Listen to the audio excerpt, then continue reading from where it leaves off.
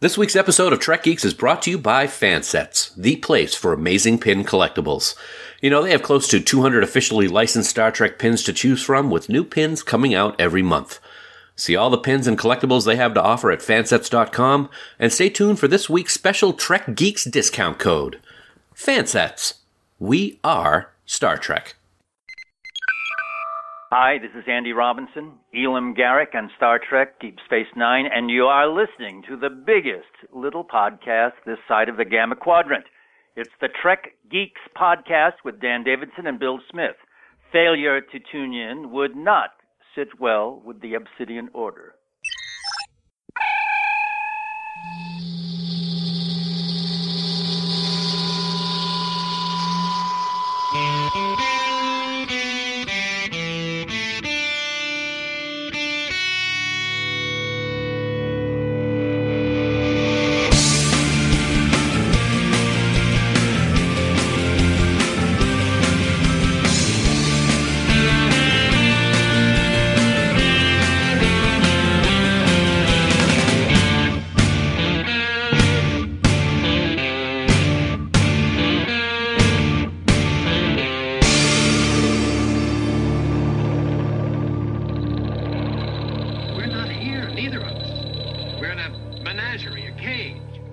From the recovery room at Podfleet Command, where we're still trying to get back on Eastern Daylight Time. It's the biggest little show this side of the Alpha Quadrant. Not independent. The flagship of the Trek Geeks Podcast Network. See, I'm still recovering. It's the Trek Geeks Podcast. I'm your co-host, Bill Smith. Thank you so much for downloading, even if I have no idea what's going on today. I assure you we're about to double down on that as soon as I introduce my co-host. He is, let's just say he puts the crud in con crud. He's the very contagious Dan Davidson. And Dan, cough for me, buddy. Show me you still care. Well, now I'm going to cough. Good to be here, man. Hey, it's a memory engram. It's going to be in there for a while. You're going to have to get it out of your system. It'll happen. And besides, just flagship sounds better, doesn't it?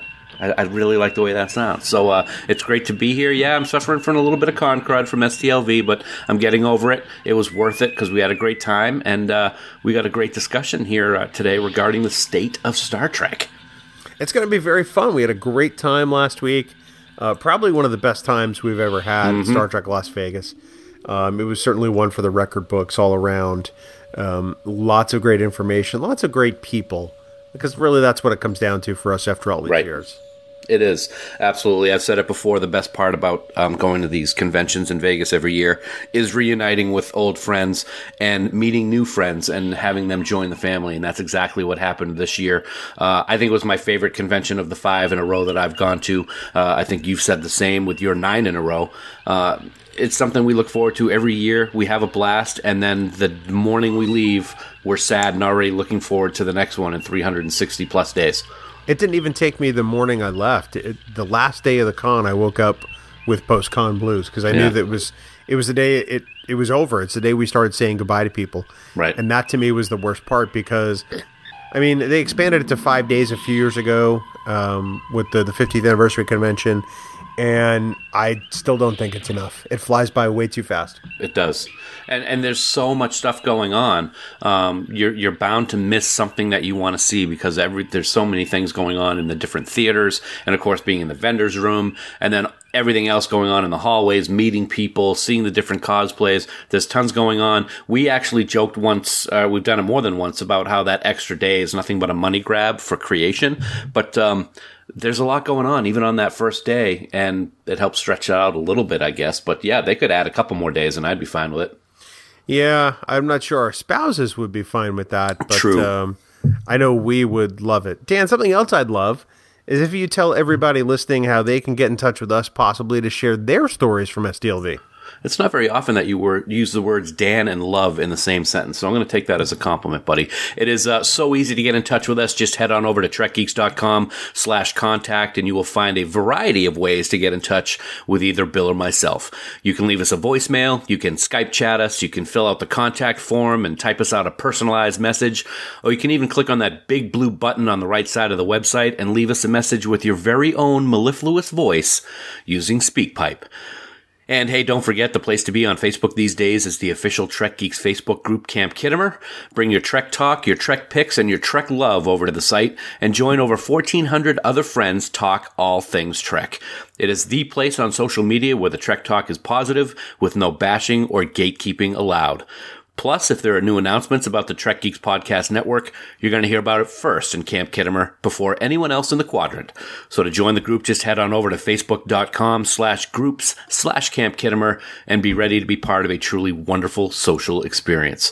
And as always, we want to thank our wonderful admins, Haley, Jackie, and Dan, for the amazing job they do running the camp. And please remember that any comments or messages you leave in any of these places may be used in a future episode. Back to you, Bill. Why, thank you, Dan. That was fantastic. As you can see, I've been joined here on the official recording sofa by Abby. Yes, she looks very content. Who's wondering what the hell is going on, much like me this whole week, because I'm got no idea. Well, that's par for the course, isn't it?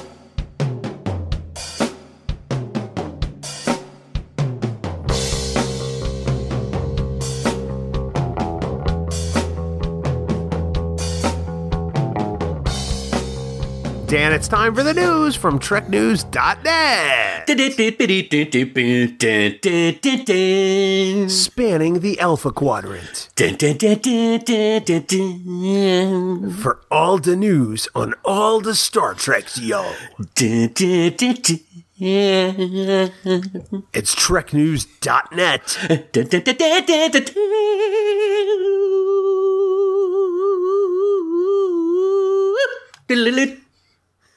In a world where we all read TrekNews.net, there's TrekNews.net. Dan, up first. For your reading pleasure, because I know you're a pretty voracious reader. Voracious means you do it a lot. Thank you. There are now several new Star Trek novels on the horizon, my friend. Thank you for explaining that, because I really had no idea. Reading is fun, Bill. Yes, as announced at STLV, there are not one, but two Star Trek Picard prequel stories coming from Simon & Schuster's Gallery Books and IDW. The first, Star Trek Picard Countdown, is coming in November, and it's going to be a 3-part comic book miniseries written by Mike Johnson and Kirsten Bear. And that's going to focus on the mission that would go on to change the life of Jean-Luc Picard that we have heard about in the trailers. And the second story is The Last Best Hope, and it's a novel written by Una McCormack. And this novel is set to release next year and will lead directly into the show and spotlight some of the new characters featured in the series. So that is pretty awesome. Additionally, this is good news too. 2 new Kelvin timeline novels were announced at STLV, called The Order of Peace by Alan Dean Foster and More Beautiful Than Death by David Mack, who just happens to be one of my all-time favorite Trek authors. And what I find interesting here, Bill, is that Mack actually wrote this story more than 10 years ago, but the project was actually canceled. And Mack recently said on social media, quote, "I'm very excited by this news because I've always been pleased by how that book turned out. I felt that it was a faithful continuation of those characters' stories, one that could not be possible in the original series incarnation of Trek. Next year, fans of the films and the books will get to decide for themselves whether I succeeded and if the book was worth the wait," end quote. I'm sure it's going to be awesome because all of David Mack's books are just great. The Order of Peace is due out in April 2020, and More Beautiful Than Death is due out in August 2020. So charge up your Kindle, folks, because we're ready to do some reading, yo. Charge up your Kindle. Now, as you've gotten older, are you a Kindle guy, or are you like still a hardcover, like physical book guy? I am not Mr. Samuel T. Cogley. I go with the Kindle. You can load thousands and thousands of books, and I'll do that. We used to take books on vacation to the camp every year, and the year that I read the Harry Potter series was a backbreaker. So I've been a Kindle person ever since then, as has Susan. It's pretty cool. Well, I right there with you. I mean, when I read, if I read, right, because usually it has to have a lot of pictures because I'm not that bright.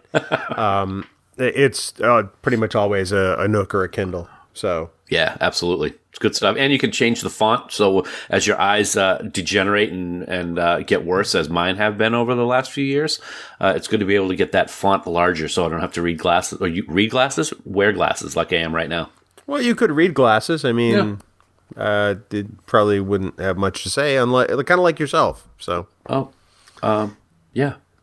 Speaking of which, and this interchange actually reminds me of our next story, because I know you like to imbibe liquids of the alcoholic variety from time to time, because you sound like you've already started today. And needless to say, you were very happy to stop by a particular booth at STLV offering something new along those lines. Oh, yes, indeed. Yeah, on Thursday morning, I think it was, we swung over to the vendor's booth called Wines That Rock, and we wanted to get some information about 2 new wines being offered, and I got some, I'll say that. But as a result of the new Picard TV series, these wines are now available. Wines That Rock and CBS Consumer Products are now offering the 2016 Chateau Picard Bordeaux. It's an 85% Cabernet Sauvignon and 15% Merlot blend, described in its press release as, quote, subtly smoky and spicy with a bright, fresh, clean-tasting style, end quote. What's so cool about this, Bill, is that there's actually been a Chateau Picard wine for generations, like 80 or 90 years. But of course, it has no ties to the character of Jean-Luc Picard. CBS has worked with the vineyard to come up with an authentic label for the bottle, and after about a decade of work, it's finally coming to Star Trek fans everywhere. Chateau Picard isn't the only wine, though, that's coming. There's also a United Federation of Planets wine, which is a 2017 Old Vine Zinfandel, made at the Dry Creek and Russian River Valleys in Sonoma County, California. It's a blend of Zinfandel, Petite Syrah, and Syrah. It's got a strawberry, blackberry, and plum preserve with a chewy layered mid-palate filled with hints of white peppercorn. So if you're interested in these new wines, head on over to StarTrekWines.com for pricing and shipping availability. It is going to go fast. They actually had a special 2-pack offered the day the convention started, and it sold out online in minutes. So check it out. I can't believe you pulled a Doris Day reference and I laughed. I'm really so ashamed of myself right now. Que sera. Shut up. And finally, Dan, fans of Trek have some new releases available now or very soon, as we've heard about at STLV.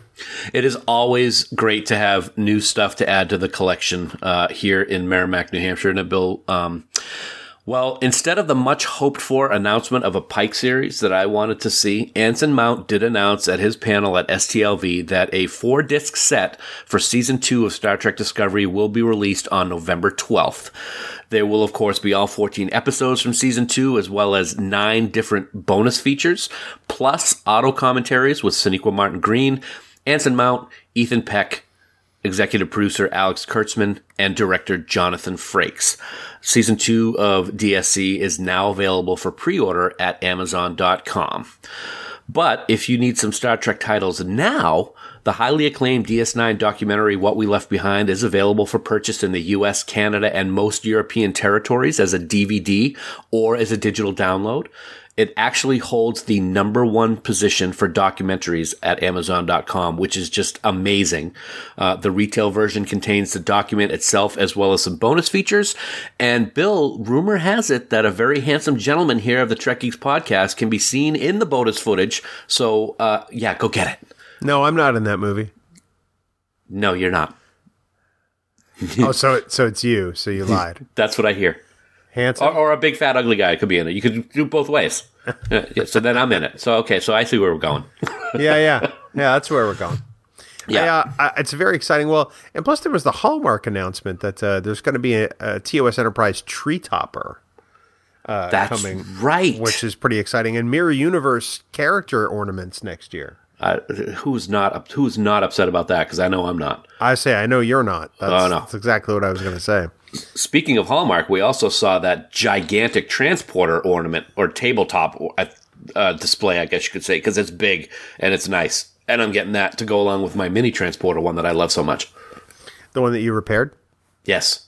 Yeah, the sound broke, so I took it apart and rewired it and fixed it. I didn't know that I could be an engineer of sorts. I know. I'm stunned because I talk to you on a daily basis. And right. You're lucky if you can figure out how paper bags work. What's a paper bag?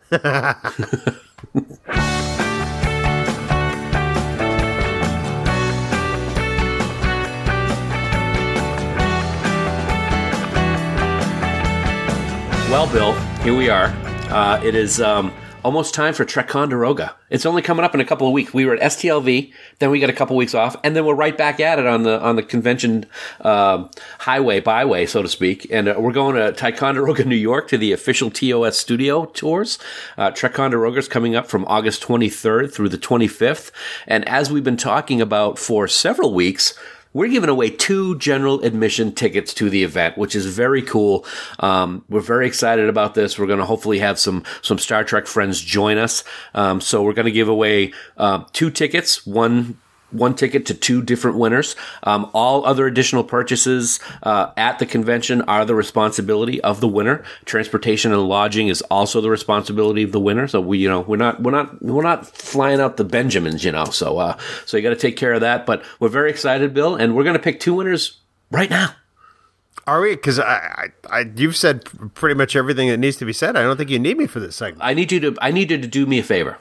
I've got a spreadsheet here in front of me with all of the entries for the special contest that we had, where people had to send us a tweet with the hashtag Trek Geeks Enterprise. So I've got them all listed here, and I need you to pick a number between 1 and 30. And that's going to be our first winner, and then I'm going to have you do it again, and we're going to have our second winner. It's just that simple. Okay. Alrighty, here we go. The first number I'm going to pick is 12 in honor of the greatest of all time. All right, so we would like to here we go. Number 12 on this list is Mike Bovia from at Trek Legacy is his Twitter handle. It's right here. I'll send a screenshot at some point so that everybody can see exactly what's going on here. But Mike Bovia is our first winner, and we're very happy. We've talked to Mike several times. He's got a great podcast. Of course, his daughter Emily is a big fan of Voyager. So congratulations to Mike. We will get in touch with Mike as to how to pick up that ticket. So that's very cool.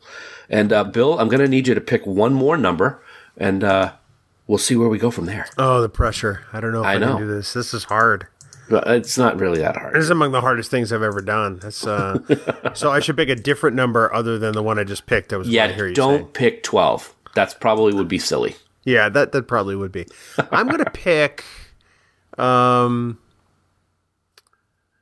I'm going to pick the opposite of that. I'm going to pick 21. Number 21. All right. So we have their Twitter handle is Mike and Jay, and their Twitter address is at Gay Geek Queer.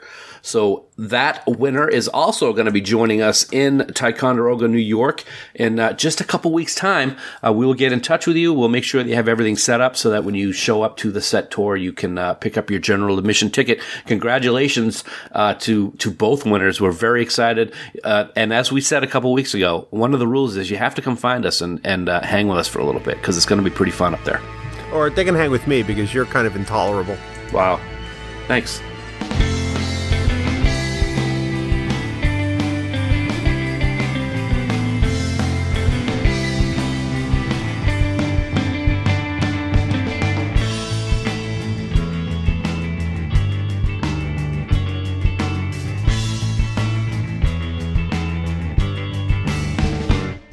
Well, Dan, we're back home, and we're thinking about all the stuff that happened last week at STLV, and it truly was a highlight to reunite with our good friends from Fansets.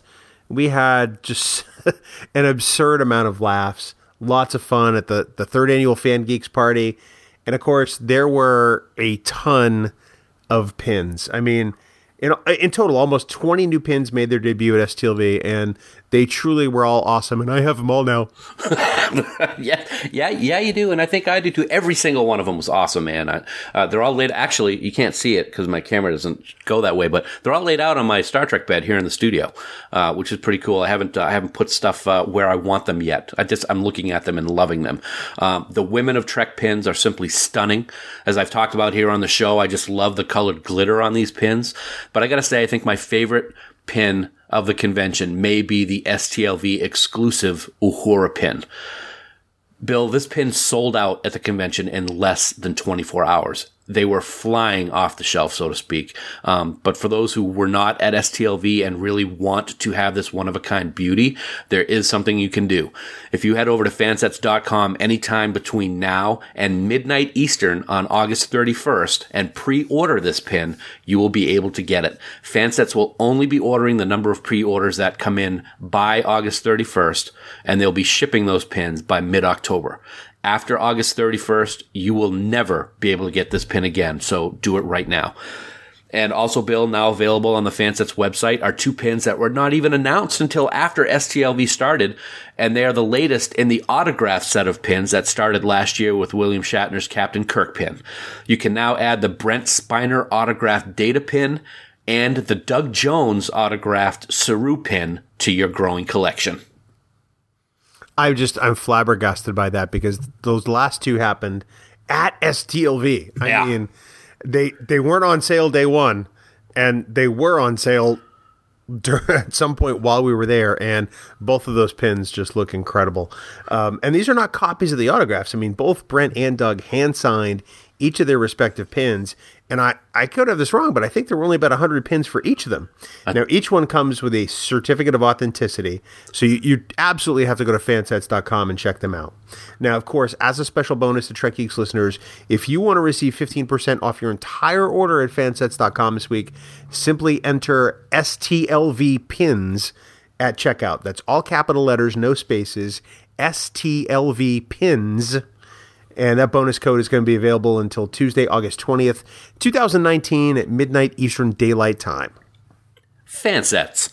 We are Star Trek, and we thank our friends at Fansets for sponsoring this week's episode. Well, Dan, we convene now to discuss something that you and I have been giving a lot of thought to over the past couple of years, which is the state of Star Trek. And we figured what better time to do that, really, than after the largest Star Trek convention on the planet, which is Star Trek Las Vegas. It's interesting to see how the fandom evolves in the time, or has evolved in the time we've started going to this con. You mentioned this is your 5th straight, and my 9th, and we've obviously seen a lot of trends. We've seen a lot of faces, old and new, especially a lot of new lately, and I think we'll cover that topic. But what are your sort of high-level thoughts on the state of Star Trek? Are we going in the right direction? Well, I've been saying this for a couple of weeks now with all the different things that are going on with new shows and the amount of energy, money, time, love that is going into these new shows. I think that this is the best time in history to be a Star Trek fan. There was a time where people were a little, burnt out, they were saying, which I never really believed in regards to what Star Trek was doing when Enterprise was on, which is one of the reasons why it got canceled. I just never bought into that. But now we have so much coming. We have so much going on right now. We have so much coming with the new shows. The excitement for Picard, I think, may be higher than the excitement for Discovery when Discovery was announced. So it's really a great time to be a fan. I really think it is. Now, we're going to have the people who are going to, dissect every little thing and point out everything that's wrong. But I'm just at the point where I ignore those people now. It's Star Trek. I enjoy it. It's such a big part of my life. And I'm glad where we are, and I can't wait to see where that road goes. Yeah, it's really interesting to see, over an almost 10-year period for me, because I started this really when we were kind of in the not really the dark times, but sort of the in-between times. We had some movies, we had a movie that had just recently come out. We had no series on television, no prospects of a series on television. Yeah. And we were kind of relying on what had come before to sort of propel us forward. And STLV was a huge part of that.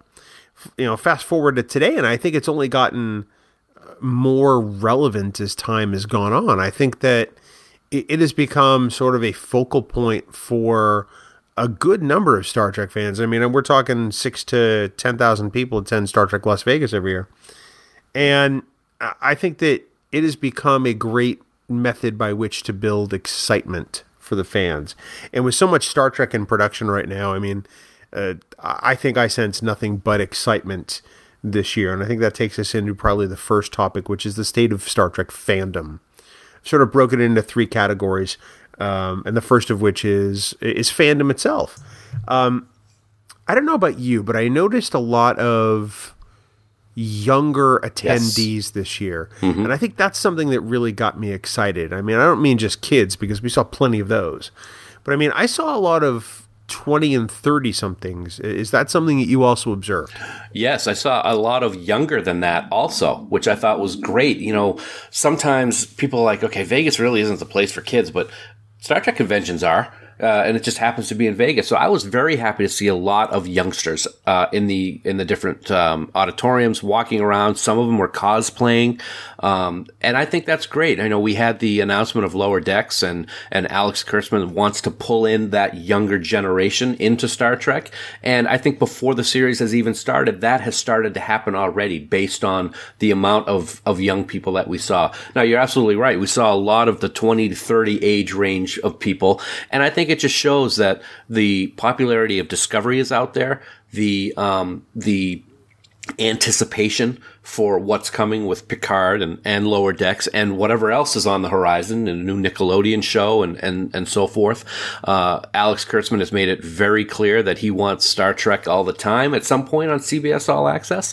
And I think that people are rewatching the series from Deep Space Nine with last year's anniversary, and Voyager next year, and of course TOS 50, TNG 30. They're all out there in a way for people to watch. And I think, as we've seen on Twitter, more and more young people are starting to get involved in the show and really connect with any series that they're watching. Yeah, I think so too. I mean, in the past, we've also seen a large number of older fans, but I think that we've also been fortunate enough to see that sort of influx of younger people, and I think that's what helps carry Star Trek forward. I'm excited by that. I think it tells me that Star Trek is okay for the next generation. I think that we're learning that people significantly younger than us get it. You know, people who would be the age of children that might have been raised by Generation X. They understand that it's more than just a TV show. They understand the message, and I think that's the thing that I am comforted the most by. Star Trek's not going to fall by the wayside, if that makes sense. No, I don't think it's going to fall by the wayside at all. As a matter of fact, I think it's picking up more steam than it ever has. And it's good to see that young representation and the old representation. You know, Star Trek TOS is 53 now, something like that. And you still get, even a series that's 53 years old, you still got a lot of young people watching it for the first time and really enjoying it. Our good friend Haley, his daughter Chloe, watched the entire TOS series recently with Haley, and she loves it. So it doesn't matter if the series is 50 years old or 30 years old or 2 years old with Discovery. It's pulling people in. We're getting more and more young people becoming fans of Star Trek, and that means that fandom is going to continue however long, because they're just starting, and it's going to go for the rest of their lives, and they're going to get their kids, and then they're going to tell two friends, and so on and so on and so on. Well, you know, good stories and good storytelling, more importantly, should be timeless, and I think that's what we're learning with Star Trek. There may be elements of it that are dated for the period in which it was produced, but these stories and the manner in which they're told, because I think that's just as important, you know, are here forever. They've proven they'll stand the test of time and will continue to do so. Now, I think one of the things that surprised me the most, because we hear a lot of disparaging comments on social media, I think is the nicest way to say it, is how well represented Discovery fandom was at STLV this year. And I'm not going to lie, I was really surprised. We saw a lot of Discovery cosplay, and I'm not just talking about, you know, a dozen people or so. We must have seen hundreds of Discovery era uniforms, and including me. I mean, I had one on, and I've never done that before. Thank you. But I think that's something that really excited me just as much as seeing the influx of youth, is that Star Trek Discovery is not what the naysayers and the purveyors of online, you know, outrage say it is. It is Star Trek, and it is here, and people have taken to it as their Trek. I was I was dumbfounded by some of the things that I saw with the cosplayers and the amount of time, love, and energy that went into some of these outfits. It really was great to see. And, you know, we've said it before, we've never really had a convention where we've had a Star Trek series actually on the air when we've been there. And you can tell that people love this show. It is Star Trek, as we've already said. Anybody who says it's not Star Trek can just stop watching and stop posting, because you're the minority, and it's ridiculous to think anything different. And I was very proud to see all of those people in Discovery cosplay and talking about Discovery and waiting in line forever to get Discovery cast members' autographs and pictures. That's the other thing. Discovery itself was well represented. Not just the fandom, but the Discovery cast was there. And they are all so gracious and so amazing to talk to. And it shows that the series is successful. It is popular, and anybody who goes out on social media and vomits their tripe out about how it's going to be canceled and how it's terrible is just plain wrong. There's no other way to say it. You are wrong, and it's just your opinion. And while you can have your opinion, I don't want to read it, so stop posting it. I can't fault you for any of that. I think, we discussed this with Matt Miller from the Trek Zone. You know, this cast of Discovery, they are not just plugged into social media, but they are key on social interaction with fans. It's not just they keep their head down and they sign like, you know, a baseball player at a card show, or in some cases, some other, you know, Star Trek actors who've been doing this quite a while. Mm-hmm. They interact with every single person. We're going to talk more about that later, but they totally are a different breed. And I think that that is something that, you know, this new part of fandom really takes to. I think it's all incredibly exciting. There's a reason why Discovery is well represented. That's because it's connecting with people. I mean, not every Star Trek is going to connect with every person. I mean, hell, it's taken me 25 years to develop an affinity for Voyager, for God's sake. Mm-hmm. But this one is working for so many people, and I think that's truly exciting. It also tells me that there's a lot of excitement for forthcoming shows, ones that are in production that we have not yet seen. Mm-hmm. And I mean, everybody wants to talk about Picard first, but I'm going to leapfrog that, and I'm going to go straight to Lower Decks, because the Lower Decks panel was incredibly popular. It was very well attended, and there was a genuine excitement for this first animated Trek in decades, and I'm really kind of surprised by it, and I don't mean that in a negative way. Oh, I think it's great. I know that we've talked at first when we first heard that there may be an animated series coming out.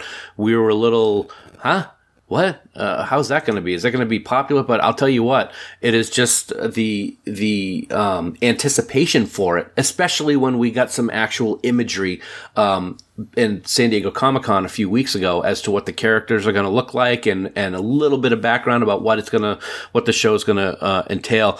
Really starts getting people's curiosity level upped, and they're anticipating it even more. I'm very, very, very excited about this. I was a little like, okay, what's this going to be like? But the more and more I think about it, the more I read about stuff, I'm very excited. You know, Mike McMahon, is that how you pronounce his last name?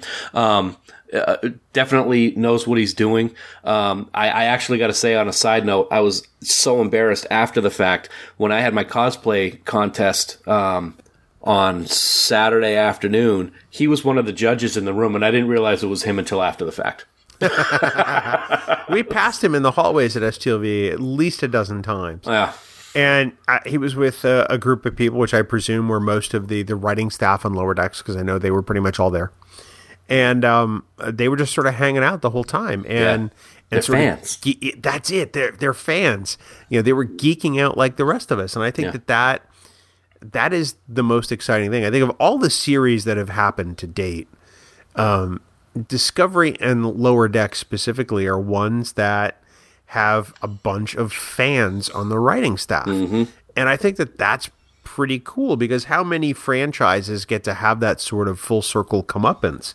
Yeah. You know, the work of the show develops the fans, and most things don't stay around long enough for fans to come work on the thing that they became fans of. Right. So I'm pretty excited by it. I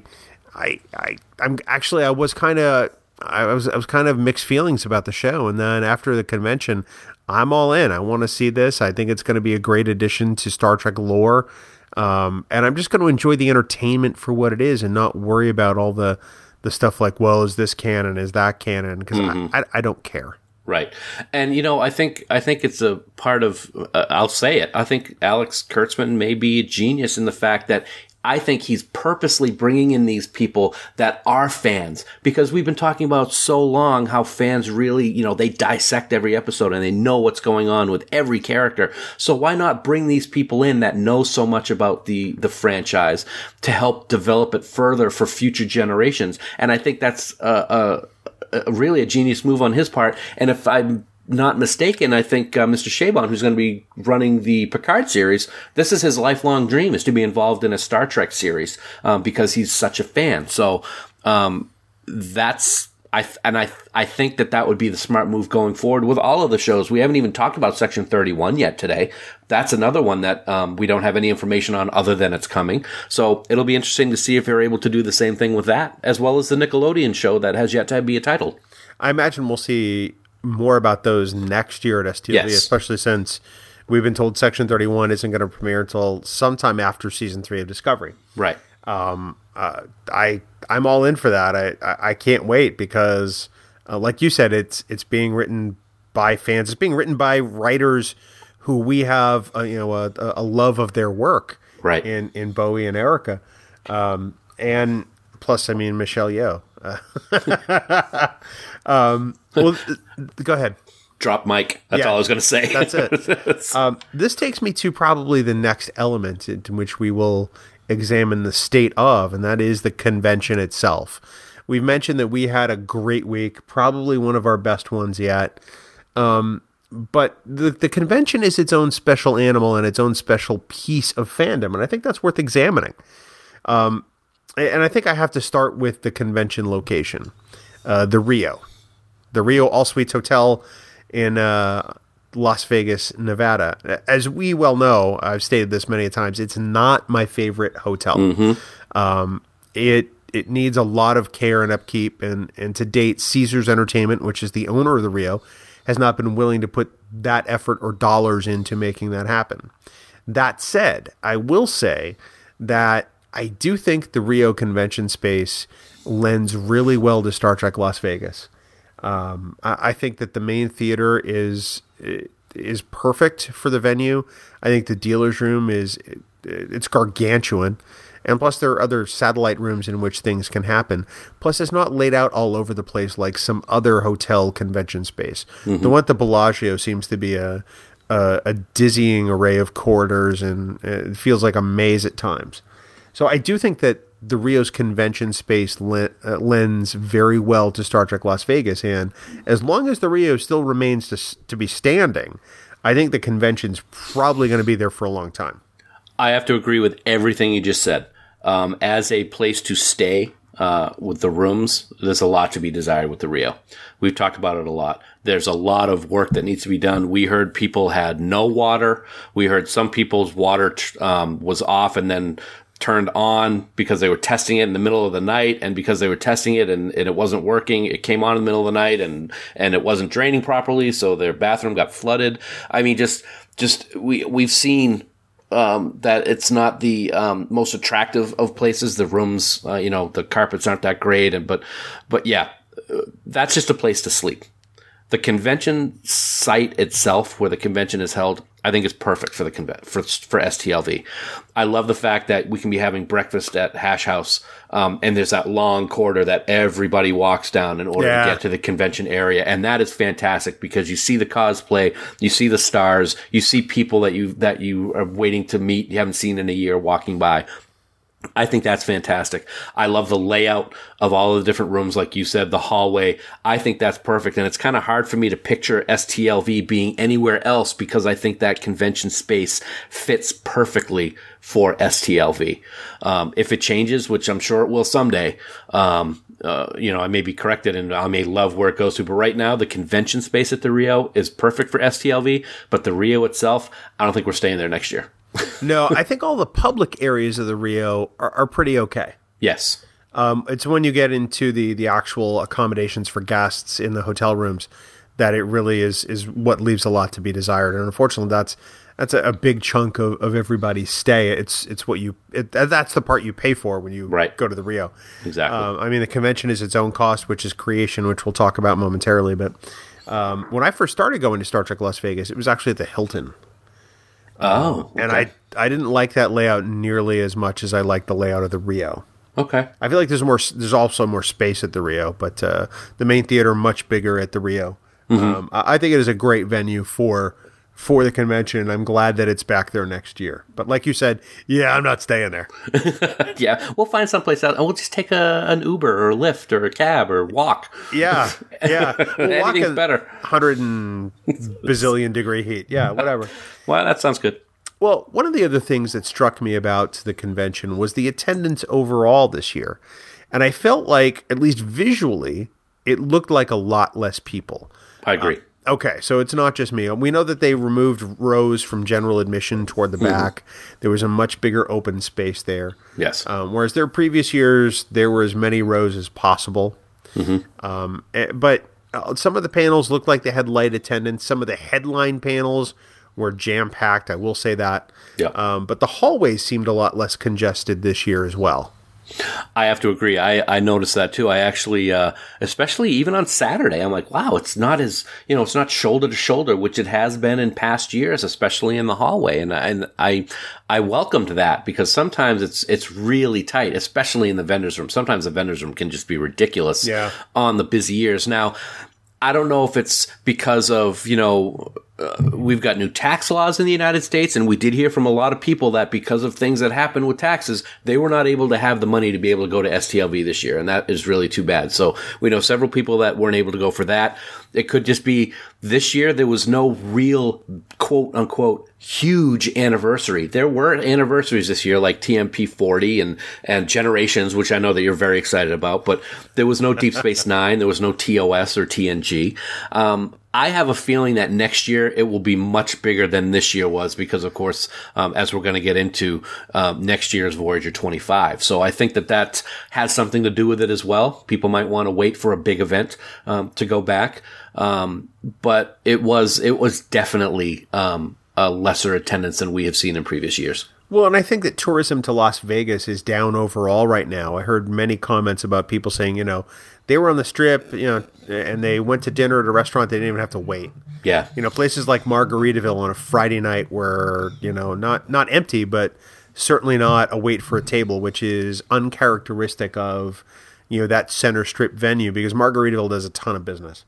Right. And plus it seemed like there were just less people walking, out and about. So I have to believe that tourism was probably down overall this year, probably because of financial reasons, like you cited for some of our friends. And I found that very interesting. I'm glad that it was at least a very robust convention in the terms of content for the people who were able to make it. And I still feel like it was a healthy turnout. Don't get me wrong. Yes, but certainly down from previous years, without a doubt. Yeah, absolutely. So this takes us to the convention organizer, the producer, Creation Entertainment. As you know, they've had the license for so long. They kind of created the business of Star Trek conventions, and a sort of an assessment of how they did this year. I've had a love-hate relationship with Creation ever since I started going to conventions. I feel like they will nickel and dime you on some things, but overall they turn out a tremendous product. I do think that some of the panels had some new moderators, which were fantastic. But I think we've reached a point where Adam Malin, the sort of co-CEO and founder of Creation, needs to stop moderating panels. There are times he's really great, and when he is, he's right on the money. But when he's not, like the Sonequa Martin Green panel, he's shown it's time to just let somebody else take over full time. I totally agree. I was not at that panel, unfortunately. I really wanted to go to it, but I had other things going on, so I wasn't able to. But Twitter sure let us know that it wasn't something that people were happy with. And I totally agree. I'm going to be honest, and I don't mean to be mean, but I've never actually seen a panel that he's hosted that I've been impressed with him. Now, I haven't seen a lot with him, so he probably knocks some out of the park, and that's great, but I totally agree. I, too, have a love-hate relationship with creation.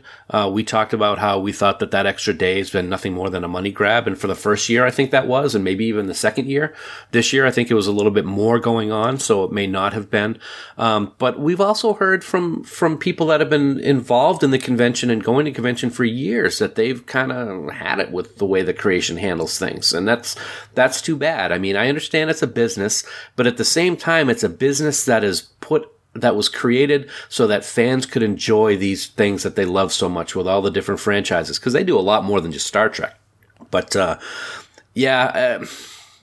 it'll be interesting to see how things come along next year with Voyager 25, if there's any changes. We know that there's been rumors about whether or not contracts will be renewed with creation going forward with the convention, and is that is it possibly in jeopardy because of these relationships that have gone south a little bit? I guess we'll find out. It's interesting because, for all the things we could knock creation about, I will give them their due. Unlike other conventions, everybody who has a ticket gets a seat in the main theater. Right. That doesn't happen at San Diego Comic-Con. Exactly. From what I understand, I don't know if this is true or not, that doesn't happen at Star Wars Celebration. Or any of the other Reed Pop conventions, the Star Trek Mission New York, that absolutely was not true. Mm-hmm. So to their credit, everybody that buys a ticket gets a seat in the theater. Right. And I think that is part of the essential experience of a Star Trek convention. They also have done a fantastic job with bringing talent to the conventions and offering a wide variety of programming. Star Trek has a 50-plus year history, and they do their best to address all eras. I have to admit that. Yeah. This year, there were even panels for the animated series, which I thought was fantastic. So, yeah. On the downside, I do think it's time to maybe refresh the model a little bit and maybe go with some other moderators. I think that's probably my greatest criticism of them at this time. Although that's not to say I didn't enjoy myself this year. I've seen some video of some of the panels I didn't attend personally.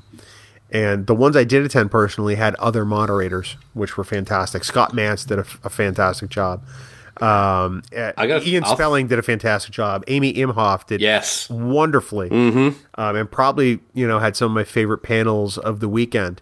It's time for a bit of a change to evolve. As fandom has evolved, I think so too must the convention. I'll moderate. I would love to see a Trek Geeks moderated panel.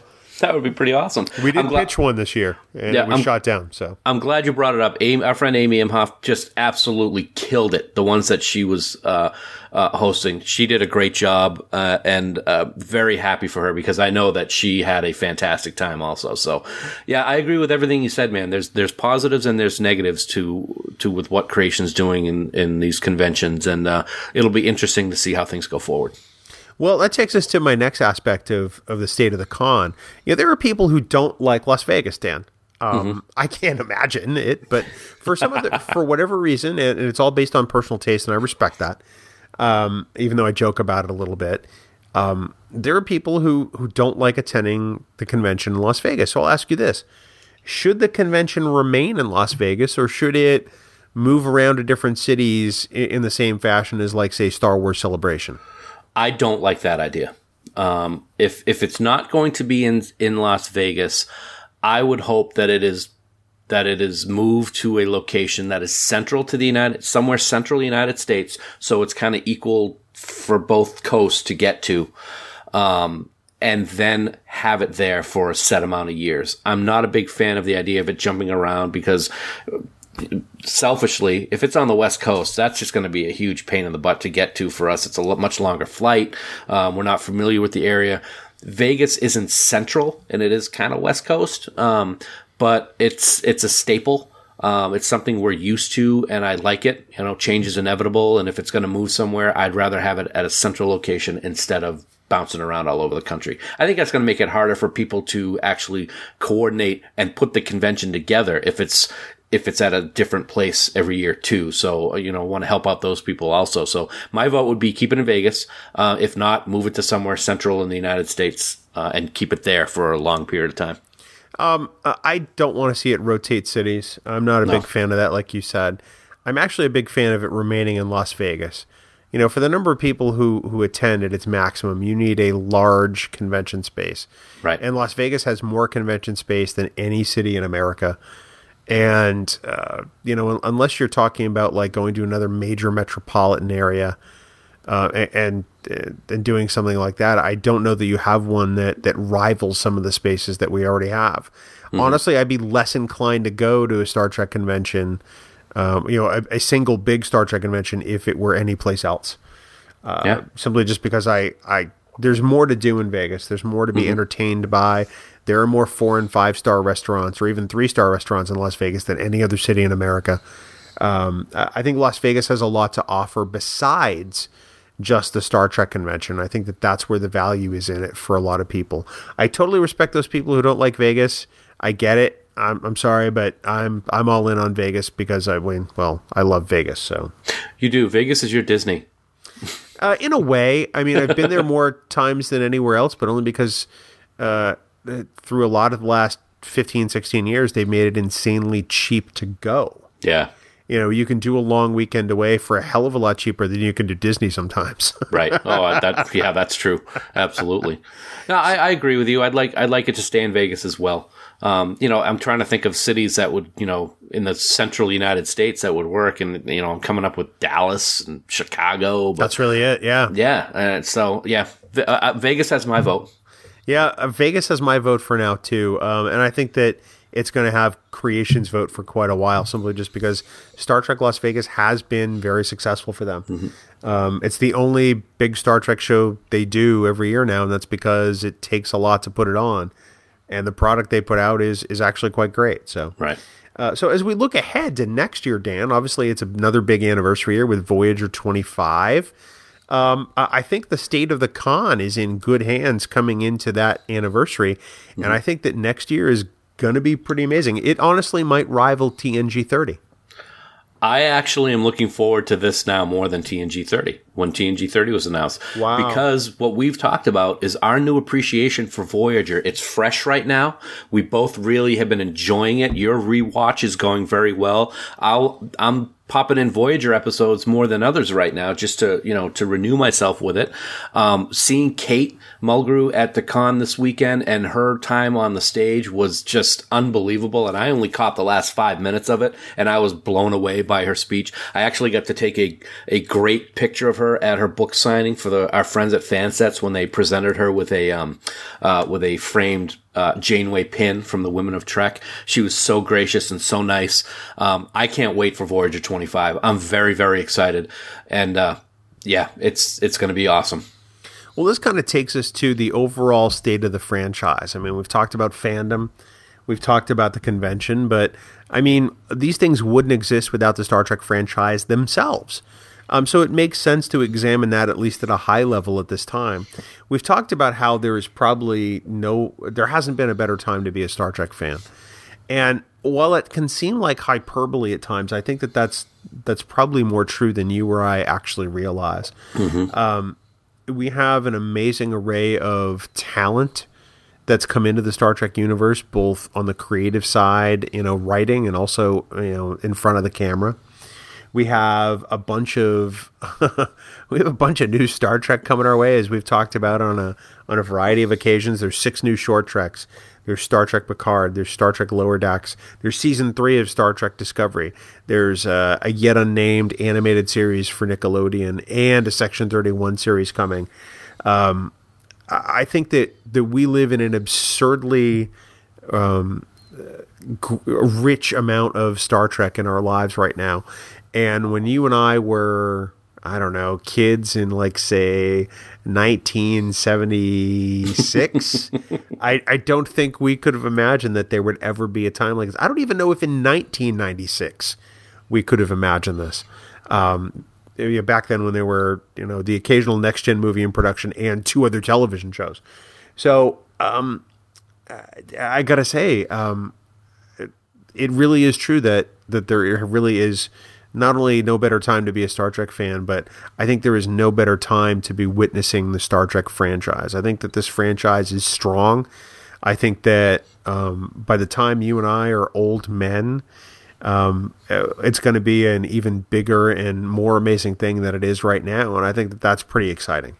It's changing lives on a daily basis, and now it has the chance to change lives even more on a daily basis because of everything that's going on.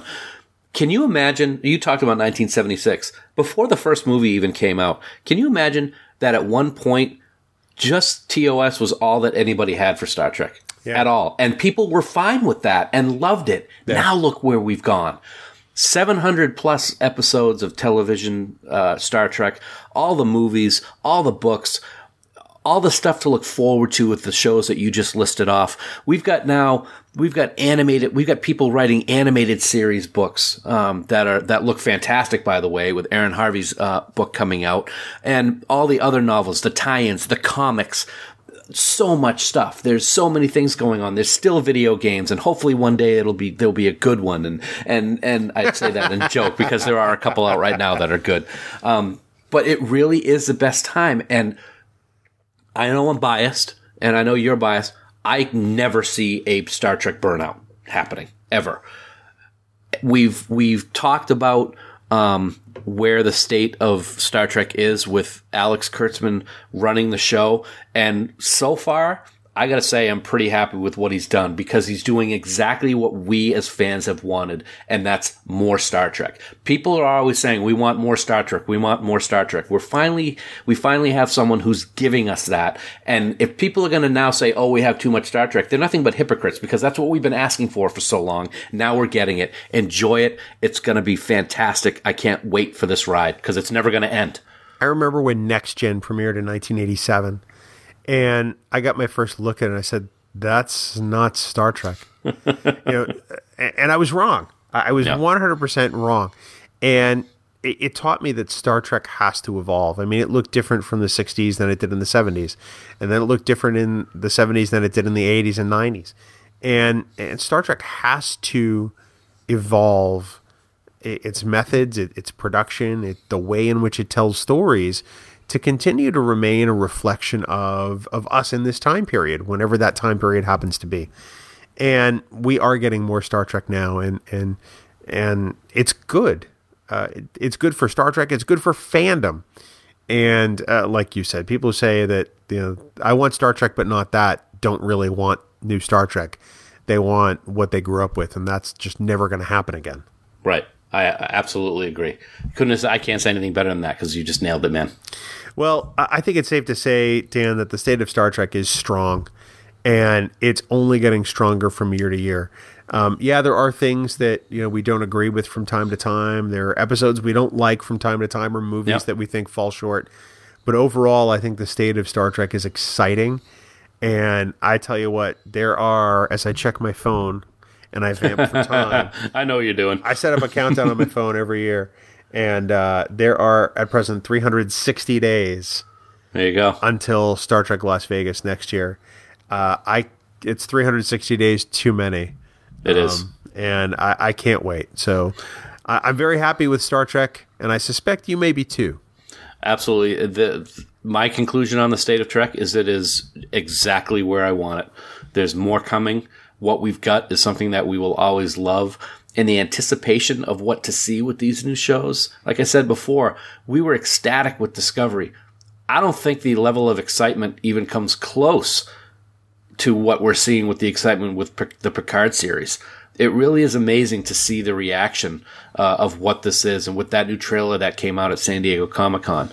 I'm sure that has a lot to do with the fact that Sir Patrick Stewart is coming back to reprise the role, but I can't wait. And there's so much more to look forward to. So next year we're going to have Voyager 25. Plus we're going to probably have new information on shows that we know are coming. Plus probably information on shows that we don't know are coming. Mm-hmm. So I'm in a very happy place. I'm smiling a lot, which doesn't happen always when I'm recording with you. So I'll take it.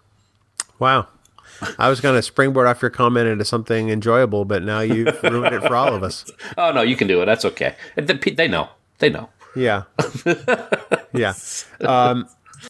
We did have such a great time last week, and we can't really get out of a discussion on, centered around the things we observed at a Star Trek convention without talking about the time we had at a Star Trek convention. I think that would kind of do it an injustice. And we did have such a wonderful week last week. So many amazing moments that were more than just catching up with old friends. Things that, I've said for a couple of years now that STLV sort of refuels my fandom every year. I said this a couple of times last week. I was like, producing a podcast for 40 plus weeks out of the year, every year is hard. Mm-hmm. It's not easy, and we do it joyfully. We do it because we love it, but there are times where it's a grind and it's a slog. And sometimes it's hard to do with everything that life has going on. Right. That's not a complaint. Please don't misunderstand. But getting the ability to just sort of downshift and enjoy being around a bunch of people who love the same thing I do is really, it really refuels me. And I love Star Trek Las Vegas every single year. Some years are a little more than others. True. And this year was no exception. We had the time of our lives. We really did. We talked at the beginning of the episode that it was probably our favorite STLV that we've gone together. And in addition, the ones that you've been before I joined you with 5 years ago. There were several things that took place during the week that I wanted to just mention really quickly that I really grabbed onto and loved. Of course, meeting all of our Trek family is always going to be the best thing about the convention. We just love reuniting with friends and meeting new friends. But a couple of things took place during the week that really stood out for me. And in no particular order, I don't have one favorite over another. But one of the first things that took place is I was able to meet Scott McDonald, who played Tosk in my episode Captive Pursuit. That was really something. I didn't know he was going to be there. I was able to meet Colm Meaney last year, so to be able to meet Scott, I talked to him for a few minutes. I told him my story. He was dumbfounded. He was so gracious. I got to take a picture with him, just like I did with Colm Meaney. And just a little spoiler here, Bill. We may actually be able to have a discussion with Scott McDonald here on the podcast in the very near future. He wants to come on based on the story that I told him. So it was really great to meet him. I think a highlight for both of us was finally meeting Bowie Kim in person. Yeah. That was really fantastic. She is just absolutely wonderful. Such a bundle of energy and sunshine. I had to tell that story really quickly. Sure. I don't mean to interrupt you, but so we're in the dealer's room on the last day of the convention. It's Sunday afternoon, and we're walking around the corner, and all of a sudden we almost run right smack dab into her. And I'm like, "Oh, Bowie," and she goes, "Yeah," and then we introduced ourselves, and it was like a family reunion, in a way, because we've talked to Bowie plenty online. We've had plenty of great conversations with her and Erica and Ted Sullivan as part of Star Trek Discovery. It was great to finally be able to meet her in person. And it was just such a natural conversation. I relayed that moment of realizing that the writer's room listens to Discovering Trek and being terrified to do Discovering Trek that next week.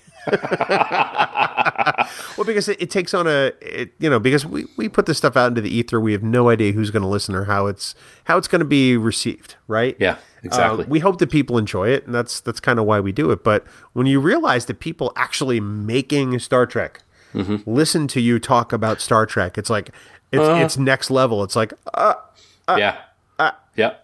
I had a similar moment with Anthony Rapp, actually. Oh, yeah. Yeah, I was getting his autograph, and I had my Discovering Trek shirt on, and I had my badge. I had a Discovering Trek badge that you made, which is beautiful, and I had it hanging around my neck. And I got up to his table and pulled my poster out and said, "It's great to see you again, Anthony," because of course we had seen him last year. And he looks at me and smiles, and then looks down and sees my Discovering Trek badge, and looks back up with me with a curious look on his face, and he goes, "Discovering Trek. Are you Dan or Bill?" And I'm just like, oh my God. I go, I'm Dan. And he shakes my hand and he goes, "I listen to every one of your episodes. They're awesome. You guys do a great job." That was an oblique moment right there. Very similar to the story that you just told with about Bowie. So that was very cool. It's along the same lines of, hearing from Garrett Wong when we did the Timeless episode, and then realizing afterward that he listened to it because he told us about it. It's really kind of a weird thing. And you think we'd be used to it after 4.5 years, but we're not. Nope. Very humbled. It was really great. I got to make Sonequa Martin Green cry, so that was good. And it was by more than just showing up in her presence. Exactly. Sonequa was so gracious, and she talks with every person who comes to her table for autographs, and she talks to you. She doesn't just say the lines that some stars may say. She talks and engages with you. So I told her about how important Star Trek is, and how it's great that she's taken this huge mantle and is just doing such a great job carrying it. And then I told her why Star Trek is so important, and did a brief rundown of my story, and she had tears running down both sides of her face, on both cheeks, and I was humbled by that. It was really great to meet her. She was so wonderful. And then of course, if anybody wants to call my cell phone and just listen to my greeting, it's Doug Jones as Saru talking about me. So that's kind of cool too. That was a fun moment. But I got to say, Bill, I had more fun than anything doing my Galt cosplay. It was a dream come true. I loved it. I stayed in character almost the entire day, and I just had a blast with it. It's something I'll never forget. Were there any moments where you fell out of character simply because you were laughing? Because you laugh constantly. There was one time where I laughed, and it was, we had met Michelle Specht and a group of other ladies that were doing Starfleet flight attendants, and I was taking a couple pictures with Michelle, and she said something, and I just started laughing, and then I realized it, and I was like, oops, can't do that, went right back into character. That's the only time. That had to be the hardest part for you, was not laughing all day long. I just thought of you and got mad, so it was easy. Wow, see, I'm trying to give you some credit, and I hope people hear what a jerk you're being. No, it was hard to do. It was fun to do, and that's one of the things I enjoyed most. Is when I was on the stage at the Nimoy Theater, I stayed in character the entire time I was on stage, and I think it really worked. Oh, without a doubt. I have some moments that are really special for me this past year. I got to say, the first of which was meeting Anson Mount. What a delightful guy, and the same with Jason Isaacs, by the way. Yes, Jason Isaacs is hilarious. But Anson Mount, I mean, I'm not going to lie. I have a little bit of a man crush on the guy.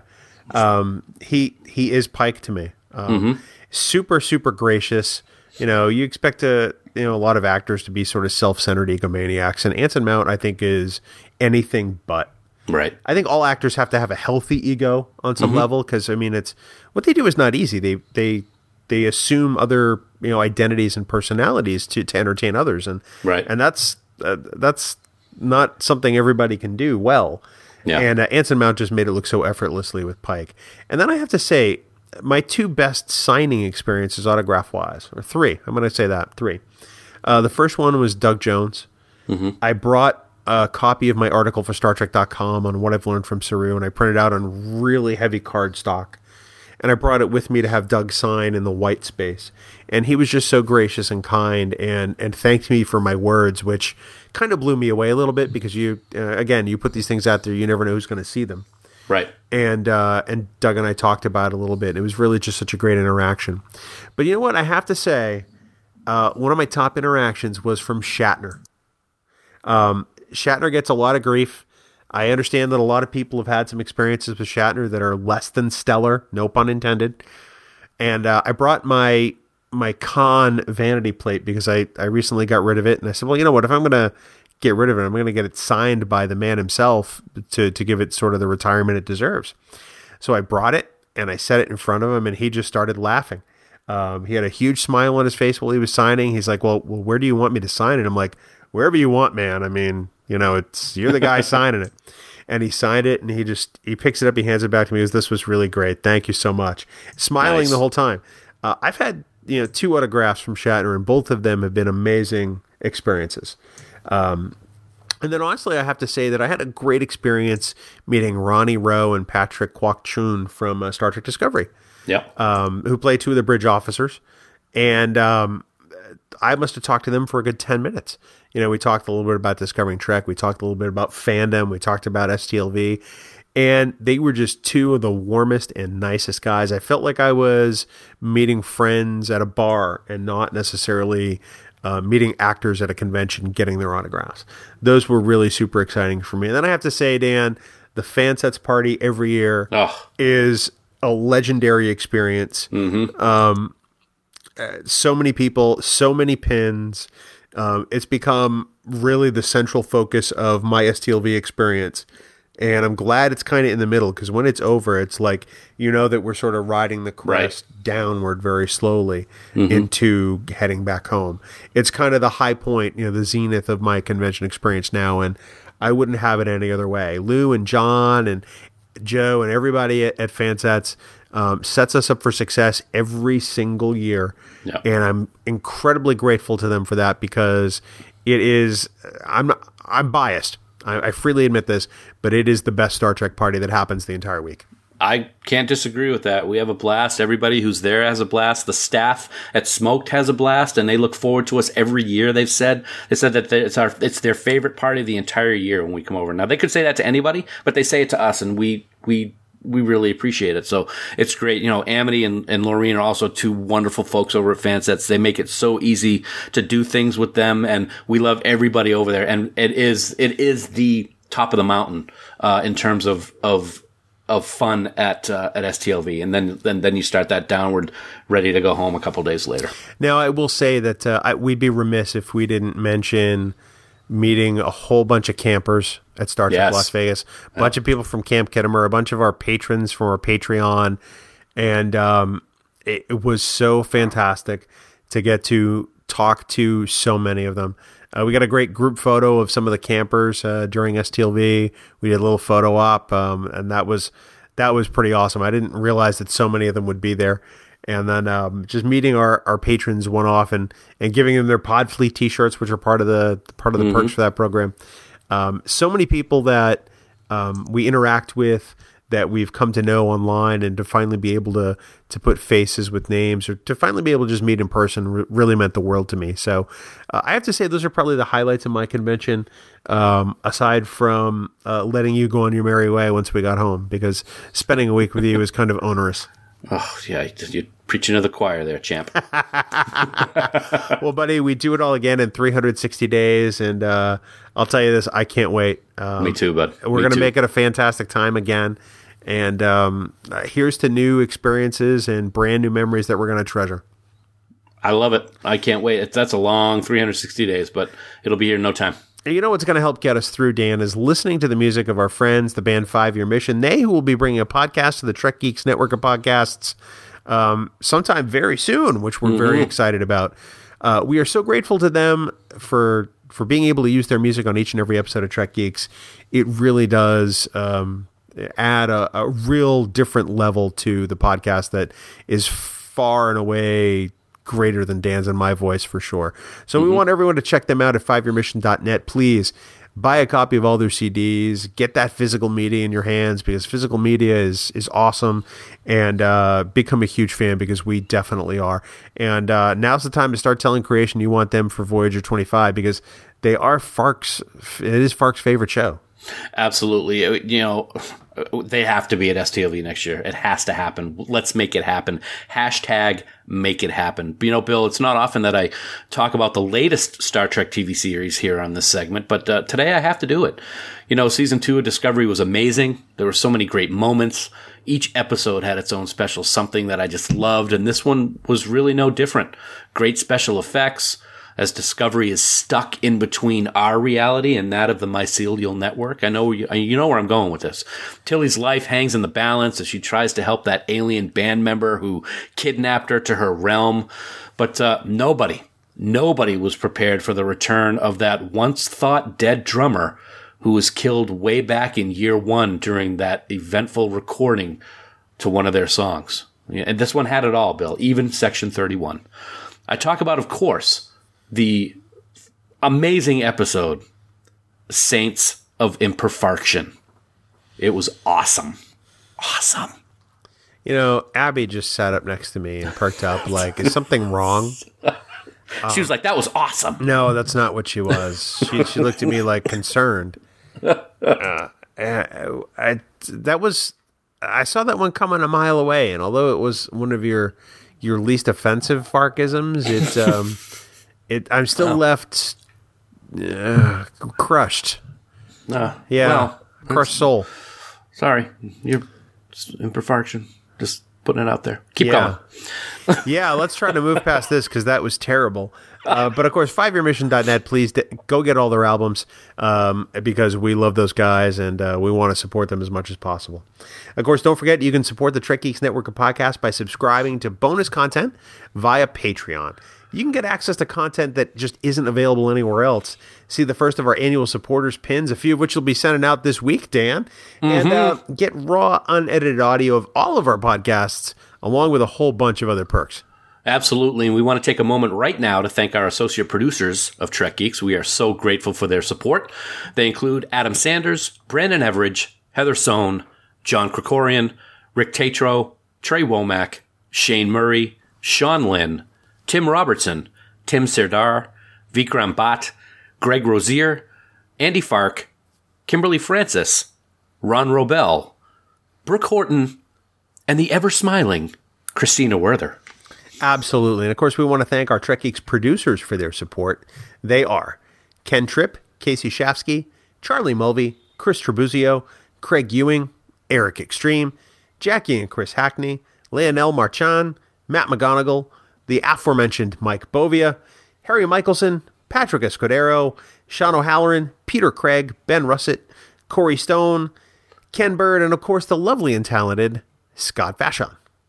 If you'd like to become a producer on the network or even get access to the raw audio for Trek Geeks episodes, head on over to patreon.com/TrekGeeks today, where subscription levels start as low as $1 a month. Next week, Dan, we are finally going to have that discussion that continues our celebration of the women of Trek, and we are honored to finally talk about this amazing woman. Yeah, we had to do some schedule juggling a few weeks ago, but next week we will finally have the long overdue discussion about the matriarch of Star Trek. You have seen or heard her in every Star Trek series before Discovery. TOS, TAS, TNG, DS9, Voyager, Enterprise, and even the Kelvin timeline. From number 1 to Lwaxana Troi, next week it's all about Majel Barrett Roddenberry on Trek Geeks, the flagship of the Trek Geeks podcast network. Absolutely. A discussion I'm really looking forward to, and somebody who I think doesn't really get enough credit in the Star Trek world, but we'll talk more about that next week on an all-new Trek Geeks. Of course, Dan, we want everyone to check out the other member podcasts of the Trek Geeks Network. Of course, there's us, but you can also listen to Discovering Trek, Politreks, and of course, don't forget about Trek Geeks Game Night. They recorded a new episode of that yesterday, Dan, and that should be available on the YouTubes pretty soon. And of course, look for that to come to you in an audio-only format as well someday in the very near future. And of course, we always want to pay special tribute to our friends at treknews.net, which is online at treknews.net. For now, this has been episode 187 of the Trek Geeks podcast. We do hope you all live long and prosper. Coconut. Ooh, Coconut 25. I like it. Yeah, lovely. Lovely. Lovely. Music for Trek Geeks is provided by 5 Year Mission. They are writing one song for each episode of the original series. Download their music at 5yearmission.net. Trek Geeks, a Star Trek podcast, is a production of Coconut Media Works, executive producer Bill Smith. For even more Star Trek discussion, check out Discovering Trek, a Star Trek Discovery companion, Available on Apple Podcasts, Spotify, and discoveringtrek.com. Bing bong. Big bang. Bing. Bang. Crosby. But I don't even know what to say to that. I know. You caught me off guard there. Yeah. That was pretty good. If we could sing on the show, I'd start going right into the David Bowie Bing Crosby Christmas song. Yeah, no, I know what you mean. I thought maybe you were going to come back with Denise Crosby. Oh, what? Oh, so we're going to play that game where? Oh, all right. I mean, And that then would have been a viable answer. Denise Richards, Richard Hatch, Lost had the Hatch. I mean, we could just go on forever and ever. No, I would have tried to keep it Star Trek after Denise Crosby. Oh, all right. Well, that might have been a little harder. Well, that's really the thing, right? The seven degrees of Trekspiration. Hey guys, that was great. Let's go get a Coke. Bing Crosby's last words. Really? Yeah, he was playing golf. What a shock, because the guy golfed every day. And they finished a round. He putted on 18 and said, "That was great, guys. Let's go get a Coke." And then had a heart attack right there. Wow, I never knew that. The things that you hear during the outtake section of the Trek Geek podcast is educational as well as informative, which is pretty much the same thing. I'd like to think myself as a fountain or a repository of totally useless facts. You're a fountain, all right. Wow. Yeah. You're a suppository. Whoa, where did that come from? Where did that go? Oh, never mind. Never mind. Oh, my goodness. So you're sounding a lot better than you were just 48 hours ago when I last saw you. Blah, what a horrible week coming back from Vegas and getting con crud and for the first time, and not fun. But I'm feeling much better. I got a little bit of a cough left, but not much. It's very manageable. But, I got to say, it's worth it. It really is, because it's a great week and we had such a great time and we met so many new people and reunited with so many others, and another unforgettable, if not the best STLV that I've had in my 5 years going. I was going to say, this is your 5th straight. This is my 9th straight. And it's right up there for me along my favorites. I had such a great time this year, which was the complete opposite of last year. Oh, drama. Yeah, last year was a lot of drama, a lot of things beyond our control, and we just really decided to just keep it close this year and concentrate on the things that we wanted to do. And I mean, certainly we did some work with regard to furthering the Trek Geeks network, which I think was very, very good, very crucial to what we want to do in the coming years. But I was really kind of excited as to just how much we all laughed. Oh, it was awesome. Laughing is the best medicine. And, I just want to be sweet to you, Bill, so I'm going to be happy all the time and do whatever I can to make you laugh and everybody else around us laugh. It was fun. It was a lot of laughter, that's for sure. Oh, it was. And the Fansets party, I mean, that keeps getting better and better every single year. I think we get more and more nervous before the party every single year. And that's just an indicator of how great it's going to be. Yep. We gave away more stuff, but did it in a much smarter fashion this year. And I think that helped the flow of the party a great deal. It allowed us to mingle a little bit. It allowed us to be a little more natural on mic. I thought it was fantastic. I thought it was the greatest one yet, and I can't wait till next year already. Yeah, me too. I had a blast. I'll tell you what, having Star Trek playing on the screen was just an added bonus to see it up there as we're doing stuff. We got everybody started chanting "fight, fight, fight" when Kirk and Spock started going at it in the Naked Time. That was pretty cool. But I think one of my favorite moments was when Robert Reyes actually won something, and he was up on top at the on like that mezzanine level, and it was like he just won something on The Price is Right. It was hysterical. I was like he hit the lottery. This gives me an idea for next year's Fansets party. Perhaps we do an episode watch on mute. And we engage the crowd, and every commercial break, we give something away. Oh, very nice. So we pause every commercial break. That's because it's TOS. I mean, the commercial breaks are, like every other Star Trek hard. Mm-hmm. When they're coming. And then, we give a few things away, then we get back into the fight, if you will. Wow. I think that would be kind of neat. I think that'd be awesome. I'm up for it. I'll take it to the board, see what they say. Okay, cool. And I think we start with an episode like Miri. And the Children Shall Lead. Oh, why I knew you were going there. You know, maybe I'll do that guy as cosplay next year. Which one? The attorney dude, Gorgon. Oh, the lawyer in the shower curtain? No, I will not do that.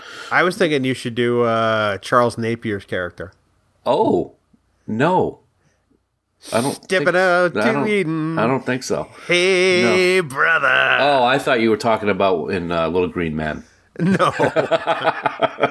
No, I'm talking Space Hippies, baby. I think I'll be Galt again because I had so much fun with that. That was just awesome. You looked amazing. It was fun. And you know what's amazing? And in a bad way, and I'm serious when I say this. As fun as that day was, there was so much going on.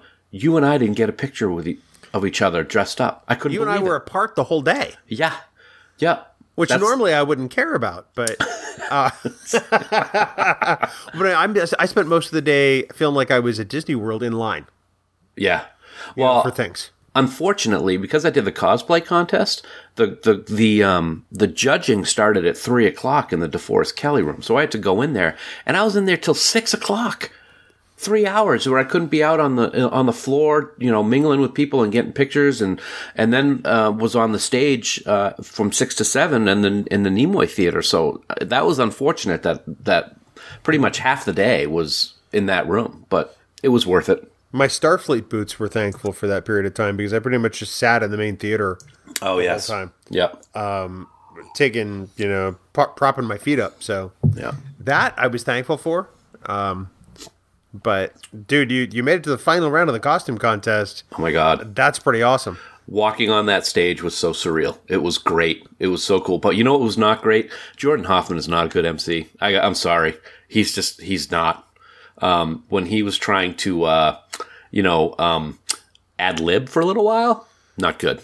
Not good. That was like some of the things he said. I was like, oh my God, have you not heard of the Me Too movement?